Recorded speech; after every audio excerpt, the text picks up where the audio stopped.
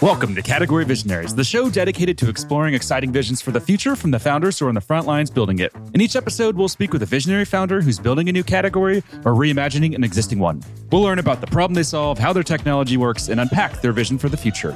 I'm your host, Brett Stapper, CEO of Frontlines Media. Now let's dive right into today's episode.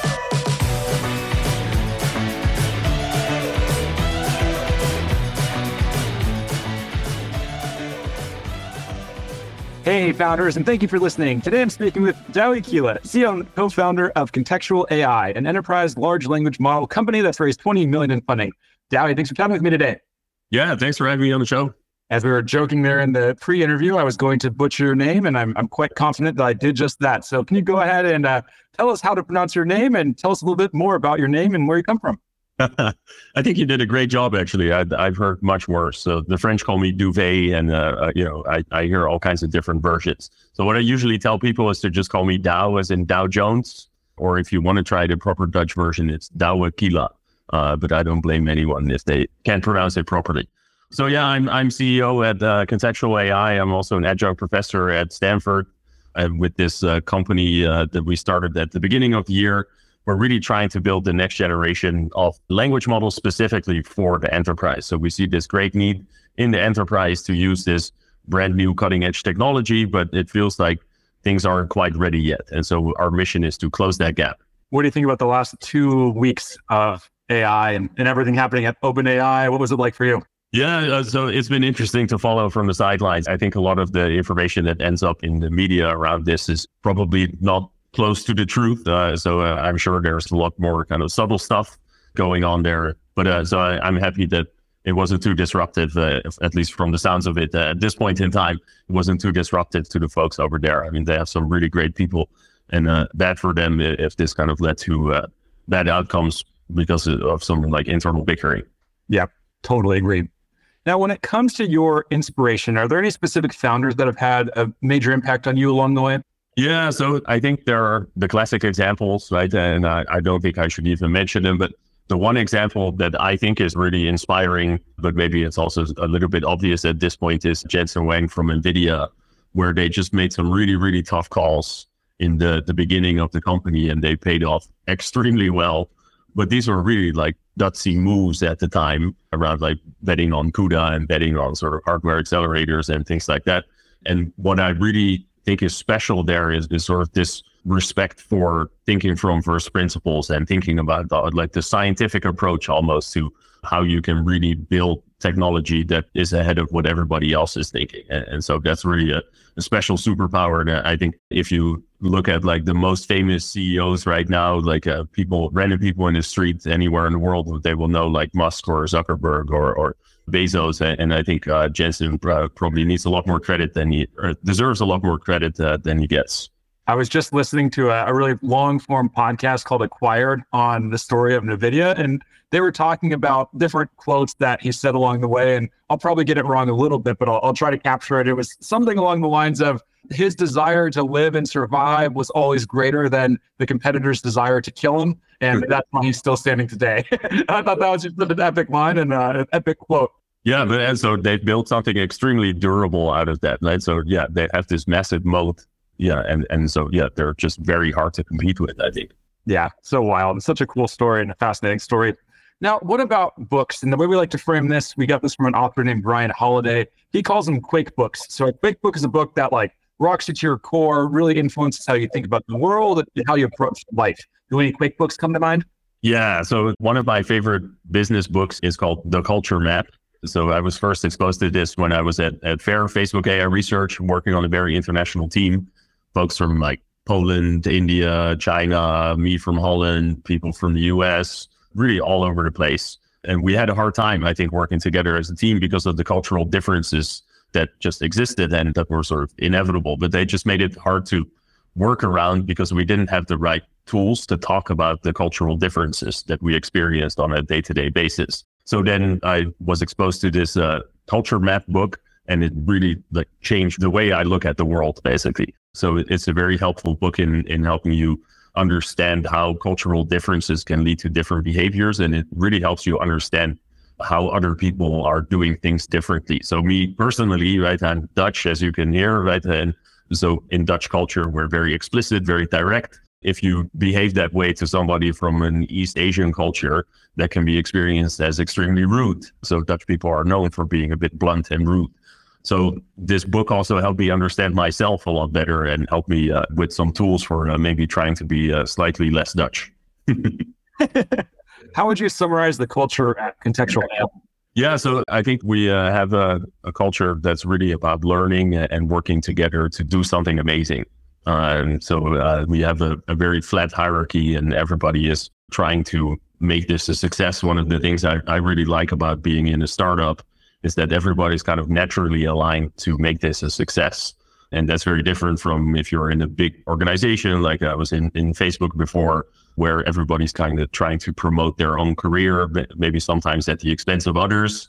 So yeah, with us, it's really about just doing things together as a team and really trying to solve the hard problems that other companies are maybe less equipped to solve. That's a perfect segue to dive right into the big problems that you're solving. So at a high level, when it comes to the problem that contextual AI solves, how do you think about describing that problem? Yeah, so we're solving the problems that language models suffer from right now. So I think everybody's extremely excited about language models. Everybody can see that they're going to change the world, right? The ChatGPT, when that kind of entered mainstream attention, I think that really changed a lot in how people are looking at artificial intelligence adoption kind of across the economy. But at the same time, there's a lot of frustration, I think, especially in enterprises where you can build very nice demos, but to get these models to actually be production grade, so enterprise grade for a production use case, that requires a lot more work. And we're not quite there yet. So there are a couple of big problems, things like hallucination. These models make up stuff, often with very high confidence.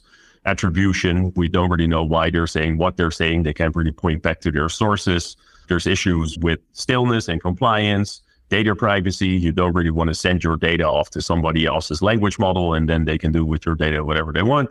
And then finally, there's a lot of issues with cost quality trade-offs where the best models are often pretty good, but they're also so expensive that you can't really use them for any serious use cases. So you can solve these problems one by one, and that's what our competitors are doing. Or you can try to really go back to the drawing board and try to design a better next generation of language models that overcomes these issues all in one go. And that's what we're building. It's built on top of this idea called retrieval augmented generation. That's really one of the main ideas around language model deployments everywhere right now. And that's good for me because I came up with that with my team at FAIR in 2019, 2020. We wrote the first paper on retrieval augmented generation.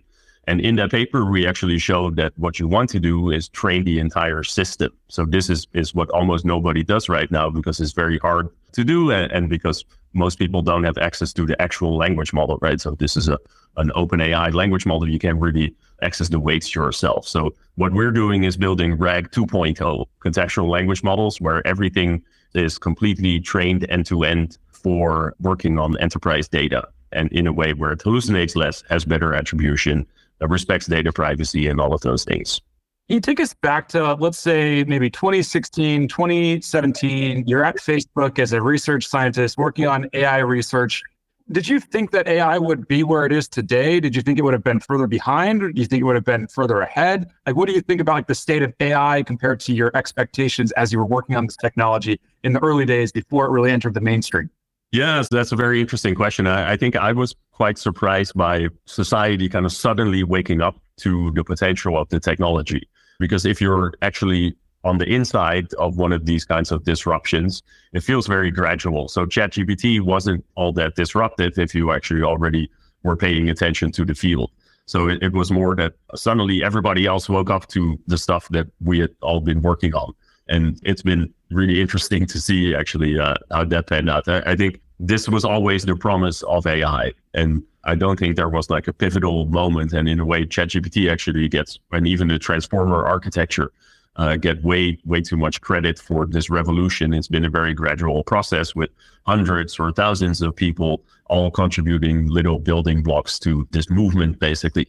And yeah, I think in 2016, you could already feel that this was going to happen. There were substantial advances happening basically everywhere in the field. A lot of it driven just by the availability of more data and better hardware, so better GPUs, going back to NVIDIA. And that drove a lot of this technology forward. Switching back to the problem that you're solving, what was it about this problem that made you say, I can't live with this problem existing. I'm going to go and build a company and dedicate the next 5, 10, 20 years of your life to solving this problem? Yeah. So I honestly I think that this is the most important problem that AI can solve. Right? So AI is going to change a lot of things in our lives, but the thing it is going to change the most substantially is the way we work. It is literally going to change the way the world works. And I think if you look at the existing large language model companies that are a lot bigger than us, they're really focused on kind of consumer market. They want to get to AGI, artificial general intelligence. They have a very specific worldview that I think wants to kind of try to solve everything. And where I think the real solution lies is in much more specialized solutions. So artificial specialized intelligence, where you take these models and then you make them very good at the one thing that an enterprise really wants to solve, or that somebody working in a company, if they have to do this repetitive thing over and over and over again, what if they can outsource that to their AI coworker and they are almost like their own CEO of their little team of AI kind of assistants, then this will make them much more productive. So the most disruptive place for this technology, I think, will be in the workplace. And so that's exactly where we want to be.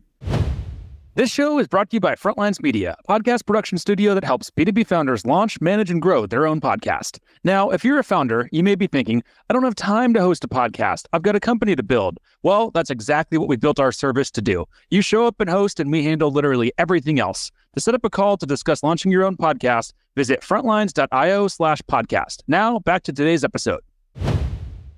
When it comes to the solution and the business model, what does that look like? Or maybe a blunt way of asking that, how do you make money, or how will you make money?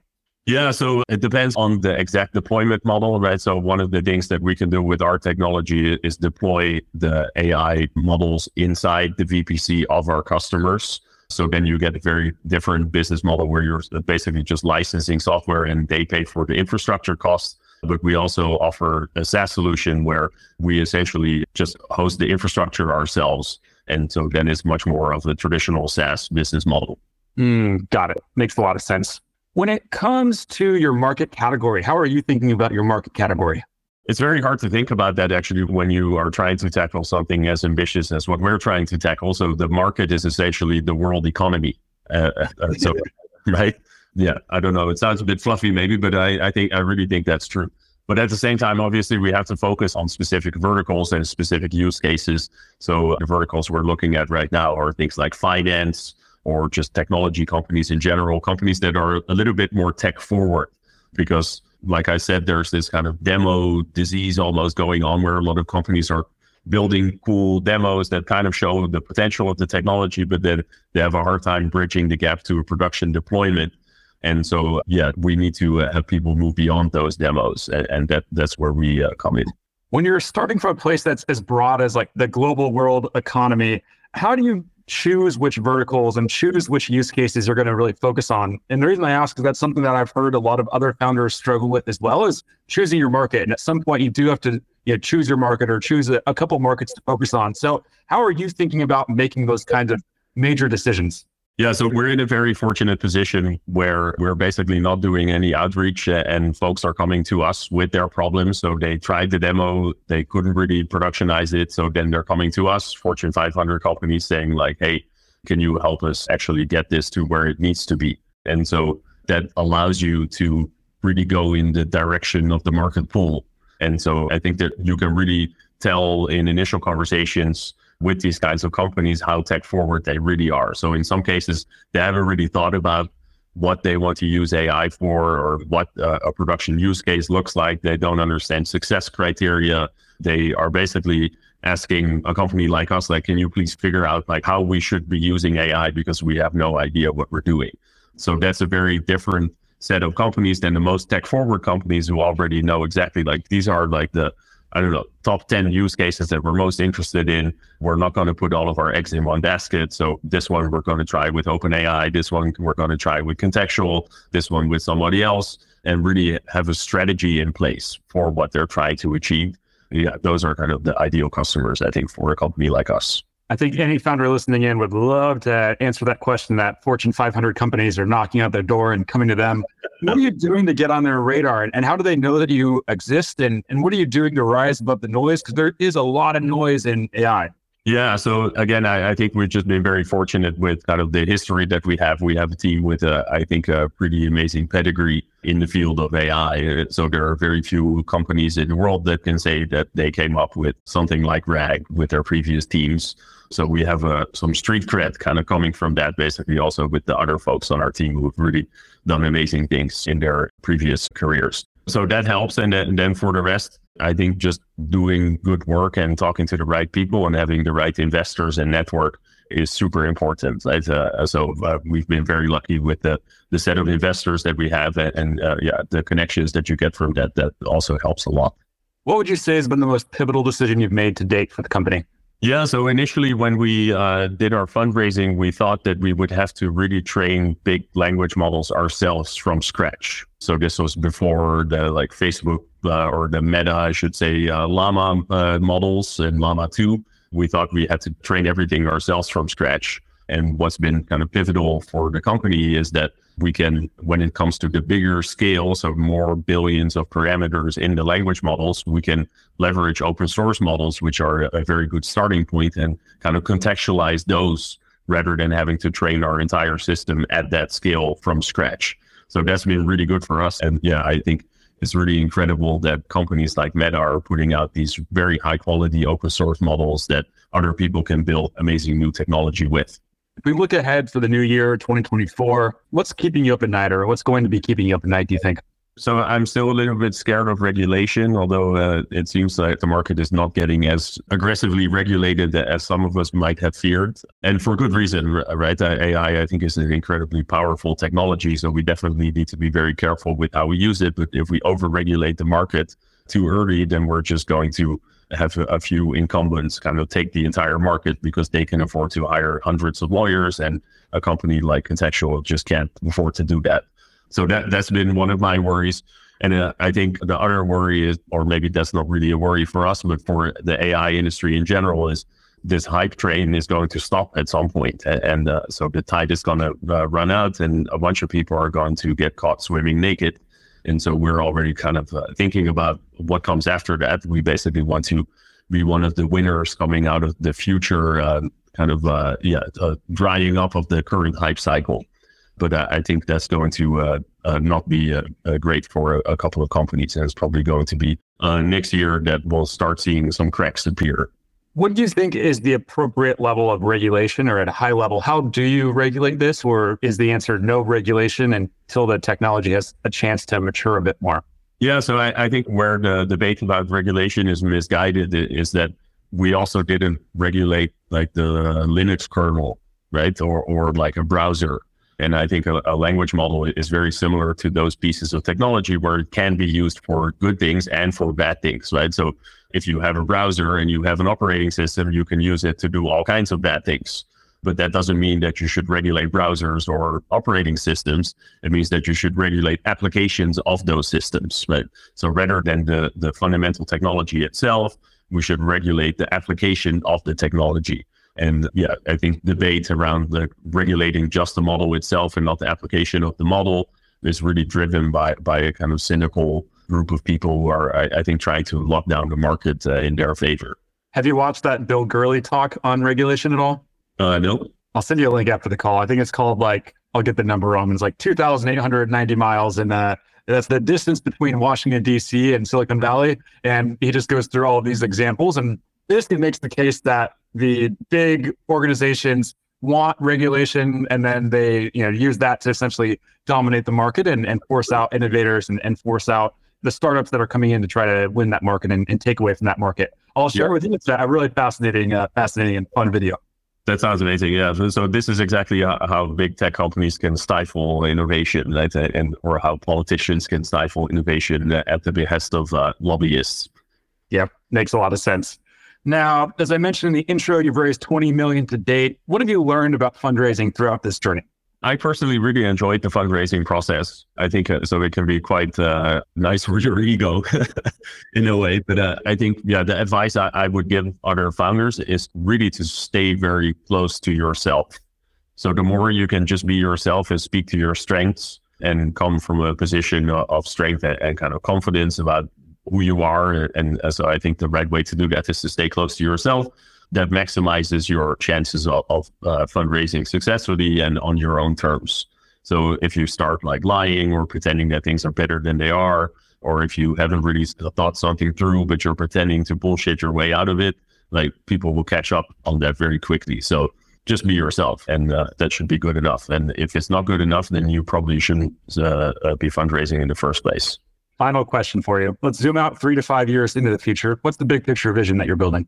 What we really want to do is we want to change the way the world works, literally. And so we want to be the go-to enterprise large language model platform for all enterprises that really care about having high quality language model deployments all across the different workflows that folks in companies are doing. So we are working on this next generation of language models, retrieval augmented really from first principles. And once that generation of models is ready, then we'll have a good shot at helping people become their own CEOs of their own little groups and teams of coworkers and being much more effective at doing their job and changing the way the world works.